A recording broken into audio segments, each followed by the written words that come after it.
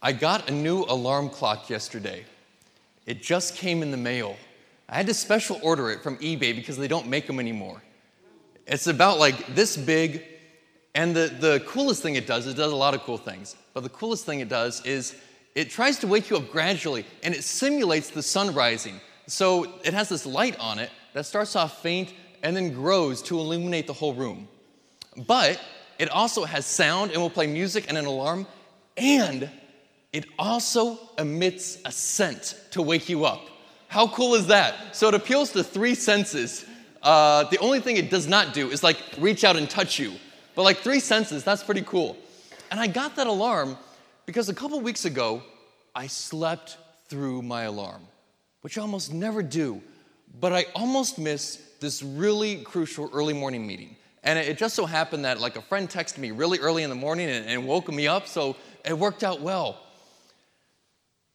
The passages we're going to look at today are like alarm clocks. You know, when an alarm clock goes off, it's alerting us to a piece of reality. It's saying, this is what time it is. And we can respond in different ways. We can either say, okay, I'm going to respond to this reality by getting up. I need to get up now. We could also hit snooze. We can shut off the alarm and ignore it. But even if we shut off the alarm, that doesn't change the reality of what time it is. So we're going to look at some tough stuff today, and if these passages are challenging, if they're difficult, if they're problematic for you, I'm going to offer some ways to deal with it at the end without shutting off the alarm clock. We're continuing in our 10 Tough Questions sermon series. Today our big question is, does hell really exist? And if it does exist, why does it exist? What purpose does it serve? We're also going to ask, what are the logical consequences if hell does not exist? But here's the question I want to start out with this morning. What is happening in Matthew 25? Matthew 25 describes the next great historical event Christians are waiting for, the return of Christ. When he returns, as we see in this passage, many things will be different from when Jesus first came to earth. The first time he came, he arrived with relatively little fanfare. About a dozen people knew he had arrived. But when he returns, no one will be able to miss it. We are told he will come in his glory. Glory in the Bible is often described as a blinding radiance, as bright as the sun. He will come in his glory, and every one of his angels in the universe will descend with him. He will descend with the greatest display of military might the world has ever seen. He will descend with the greatest display of beauty the world has ever seen, and the greatest amount of fanfare the world has ever seen. He will take his seat on the throne. Every person on earth will be gathered before him, no doubt in hushed silence. And he will no longer be teaching, inviting, wooing people as he did when he first came. He will come as the great, perfect judge to tell each of us where we will spend eternity.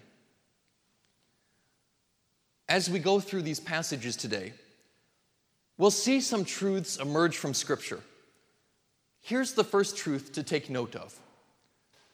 The Bible describes us as eternal beings. No matter how old you may feel, you're just a spring chicken. You're just getting warmed up. You and I are eternal beings. When this historical event occurs, we will all be gathered before his throne, his angels surrounding him, and since we are eternal beings, Jesus, this king and judge, will tell us where we will spend eternity. This is the second great truth that emerges from Scripture today. Jesus, as king and judge, decides where we spend eternity. And he is going to surprise a lot of people on that day. Jesus wants us to be shocked by what happens, by the reasons that people go to heaven, by the reasons people go to hell. And he wants us to know that it's not just other people. He wants us to know we will be there. Now, it's interesting that as Jesus is sorting this out, he doesn't make any comment on what people believe. He doesn't make any comment on what people believe. He does not tell those going to heaven, "Well done. You have believed my message and invited me into your heart. You believe that I am the Son of God. Come and join me in the kingdom I've prepared for you." He makes no comment about what we believe. He comments on what we did. Why would he do that? He knows that what we really believe comes out in our actions. Both groups, those going to heaven and those going to hell, it's interesting that if they had recognized Jesus, they would have gladly served him. One group, those going to heaven, they feed Jesus, they clothe him, they visit him when he's in prison, even though he was disguised as a stranger, as a prisoner, people they didn't know. The other group of us going to hell declined to feed Jesus, to clothe him, to visit him in the disguise of a stranger. The person I know who best understands this passage and lives it out is a college professor I know. He's a very humble, sharp guy. His name's Michael, and he's married to his wife, Patty. Michael says he has this arrangement with God that's similar to the old Pink Panther movies. In the old Pink Panther movies, Inspector Clouseau is this detective who solves the tough crimes. And he has this trainer/servant, Kato. And it's Kato's job to always keep the inspector on his feet, to try and catch him off guard. And Michael says that's the arrangement that he has with God, that God always tries to catch him with his guard down. So one day, Michael and his wife Patty are having dinner at McDonald's. And he says that Jesus, in the disguise of a homeless, schizophrenic man named Alex, comes up to their table and asks Michael to buy him dinner. And Michael said, "I am aware of the ways Jesus tries to trick me off guard. So I quickly said yes to Alex/Jesus and bought him a Filet-O-Fish meal. And he also bought him an extra drink because it was 102 degrees outside last summer." He goes on to describe how Alex/Jesus described to them all the medications he took and showed them the medications and which doctors he goes to see on which days. And he talked about how his lips smacked together by, I forget the fancy word, Michael, this doctor, knew all about it. And as he and Patty were walking out of the restaurant, he said they were conflicted. He said it had been a great meal, but they were conflicted whether to congratulate themselves for recognizing Jesus in the face of the stranger, or to be spurred on to keep their eyes more open to the ways that Jesus is disguised. That's a great illustration of what Jesus is calling us to. As we hear his words in Matthew 25, we may want to celebrate those who see him everywhere, who serve others selflessly. But a response, as good evangelicals, may also be, what in the world happened to salvation by grace? What happens to salvation by faith? You and I know that we are not good enough to earn our way with any good things we do, to earn our way back into God's good graces. We know that our sin had to be paid for by Jesus, that we need to embrace that by faith. We know we cannot do enough good things to earn our salvation. But here's Jesus not talking about what we believe, but about what we do. Is he talking about salvation by works? And what about grace? The people Jesus disguised himself as had nothing to offer. There was nothing they could do for the people who helped them. There's a saying in politics that once you become president, you will make no new friends. Sure, everyone will want to hang out with you and be in your presence and go to the fancy dinners and have your ear, but is that because they're your friend or because they want things from you? Because you can take them to important places? it's easy to serve and to help important people. It's easy to serve in ministries where we get a lot of attention. But what about those people who can offer us nothing?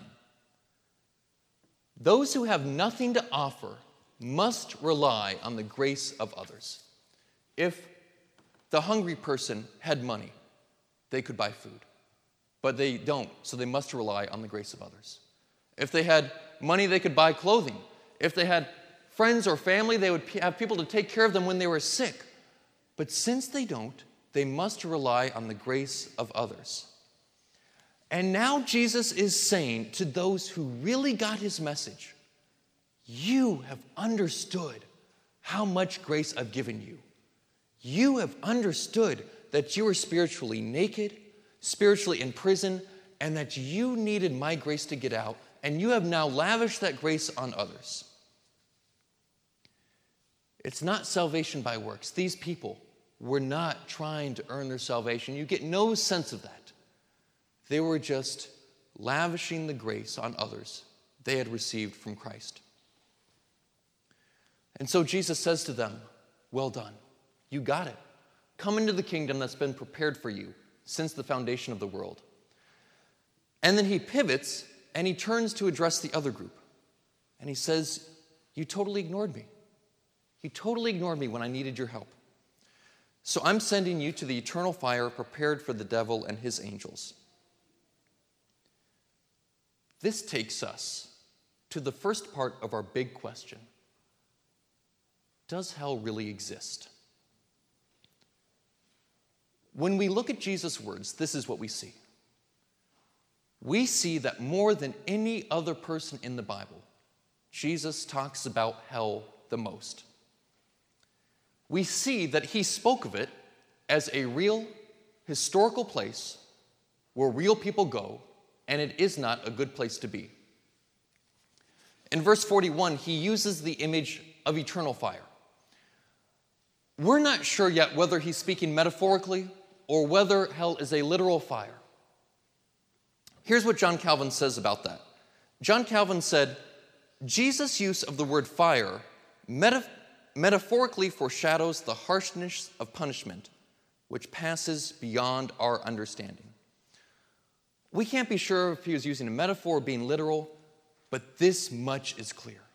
Jesus is saying hell is the most awful place you can think of. Real people are going there, and I don't want you to go there. I don't want us to get too bogged down into precisely what hell is. For the remainder of today, here's how I'll define it. Hell is an ongoing, eternal place of painful, total separation from the presence of God. So does hell exist? When we look at the words of Jesus, if we take his words seriously, we have to conclude that it does. If we conclude otherwise, we have to figure out what to do with Jesus' words. Either we ignore them, we just shut off the alarm clock and ignore it, or we find some way to reason his words away. But if we take Jesus' words seriously, it is a real place. So given that Jesus takes it as a real, tangible reality that real people are going to, why would such a place exist? What would be the purpose of it? I live 2 miles down Ellsworth Street that way, in Shadyside. A couple weekends ago, I was running some errands, and I drove by this football field in Highland Park, where a youth football game was going on. And it was a nice day, and the stands were filled, and I thought, what a great community event. I should go watch one of those games some weekend. And later on in the week, I turned on the news, and 3 people had been shot at one of those games. If you find hell morally repulsive, here's the first question you must ask. Are you satisfied with the way the world is? Are you satisfied with a world where a grandmother gets shot watching her grandson play football? Are you satisfied with a 15-year-old Pakistani girl who's shot for wanting to go to school? You and I, for the most part, tend to live very sanitized lives. The ugliness and the grit and the awfulness that is the reality of so many people's lives, we are often separated from that. But if we find hell morally repulsive, we must ask ourselves, are we satisfied with the way the world is? And when we come into contact with the ugliness of the world, we cry out with the psalmist in Psalm 82, "How long, O Lord? How long are you going to show favor to the wicked? Arise and rule the earth."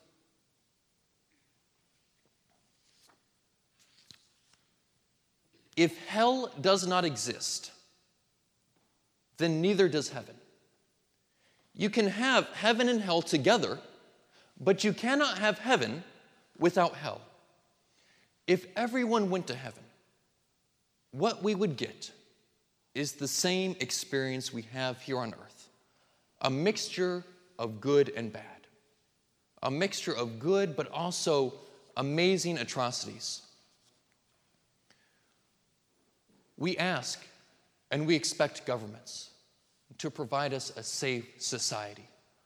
We want them to provide a place where we can live without bars over our hearts, without bars over the windows of our homes and offices. And deep down, we want the same from God. If you believe in the moral justification for prisons, you believe in the moral justification for hell. As we think about that, maybe our struggle isn't with hell's existence, but with the criteria with which God sends people there.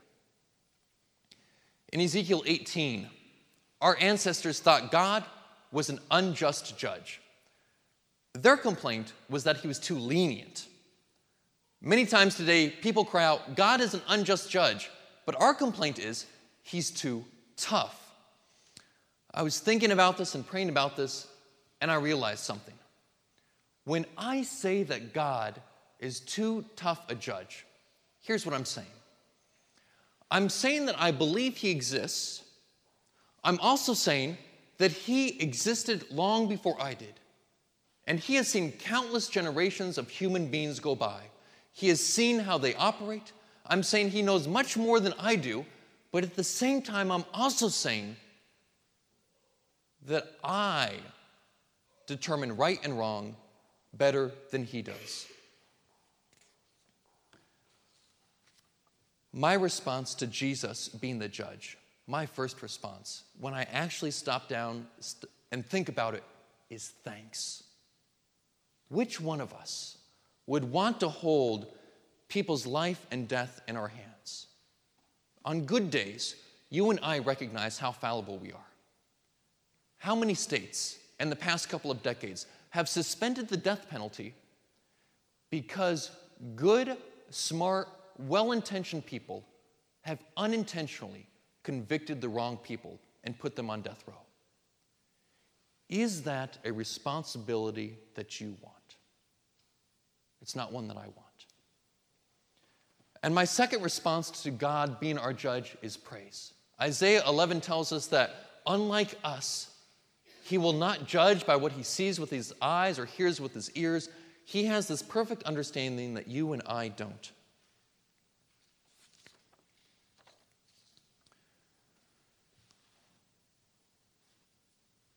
Jesus talks about hell multiple times. Does he do that to scare us? Absolutely. When I don't wear my helmet when I go bicycle riding, my mom, some of my friends try and scare me with the consequences because my mom has been in the emergency room and sees what happens when people crash on their bikes and end up as vegetables. Is Jesus trying to scare us? Absolutely. Because he loves us.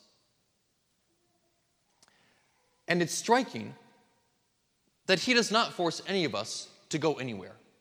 It's clear from the Bible he makes us eternal beings, but he also gives us free will. He doesn't turn us into robots now, And when people go to heaven, we won't become robots then. If we don't enjoy spending time in his presence now, he's not going to force us to on the other side of this life. And if you're hearing this, all this stuff that Jesus has to say, my thoughts, that may raise some tough questions for you. That may raise questions like, even though we know that God excludes no one who wants to spend time in his presence, what about those who have never heard about him, who have never heard about that invitation? That's an important question. We don't have time to talk about that now. And I'm not using that as a cop-out. As I was working on the sermon, I was amazed. I have never wanted to talk about hell more. And I wish that we had 2 or 3 Sundays because there's so many important things to talk about. And so you may have some very tough questions. And if that's the case, here is my challenge to you. Are you willing to put some skin in the game? Are you willing, in a spirit of humility, to come before God in prayer and ask him your tough questions? It's pretty popular to complain about God, to scoff at some of the things he says, to complain about him without actually taking those concerns to him. And if you have tough questions, if you're willing to bring them to him in a spirit of openness and humility, he will honor that. If this is really troubling to you, another way to work through some of the stuff is to think, if I had to talk for 10 minutes and tell people what the Bible says about hell, what would I say? What questions would emerge? And wrestle with those questions. Pore over Scripture. What should our response to all of this be today? I'm going to list a number of things. First, we need to pay attention to the mercy God has given us.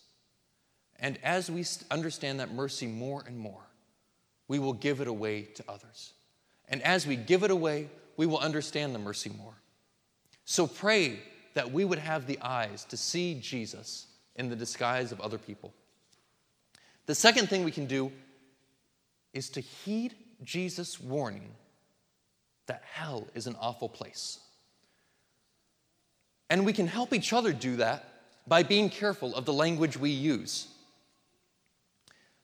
When we're tempted to use the word hell, ask yourself, am I talking about the worst possible punishment I can imagine? If not, find a more accurate word.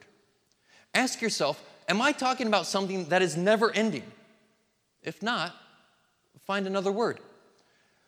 Are you having the week from hell? Unless you're being waterboarded, you're probably not. As I mentioned before, if the thought of hell is offensive to you, humbly bring your concerns to God. Ask him directly. Whatever we take away from Jesus' teaching on hell, let us never say that he did not warn us. And let us never say that he did not invite us to join him in heaven. Jesus always wants to increase the population of heaven. There's no cap on visas to heaven. There's no cap. And if you hear Jesus' words this morning and you see that image of people that nobody else will help, that nobody else can help, and you think, gosh, you know what, I wish somebody would help me. Jesus is willing to help you. He's willing to pay the debt you could not pay. He's willing to feed you with the bread of life that fulfills beyond the physical. He's willing to clothe your spiritual nakedness. Let's pray.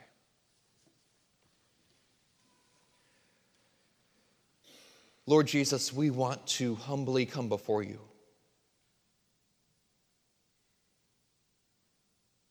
We ask that you would help us to grasp the mercy that you have given to us. We ask that you would empower us to extend that mercy to others. And as we're praying right now, let's just take 30 seconds, 60 seconds, and whatever your response is to this message, I just invite you to share that with God silently. Let's just take some time and do that now.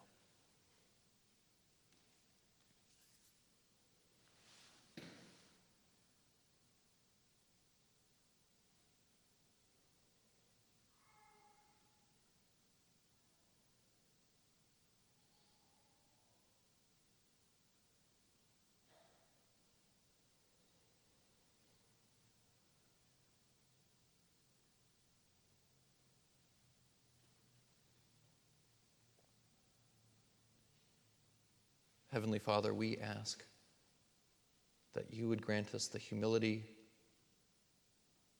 to submit ourselves to you, to your thoughts, to what you have for our lives.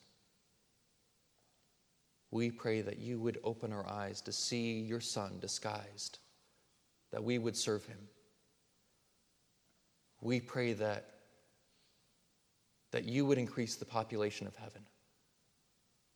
We pray that those who don't know you, who haven't heard about you, in Pittsburgh and all the corners of the world, we pray that they would hear. And we pray that we would be willing to submit our ways to your ways. And we pray this all in Jesus' name. Amen.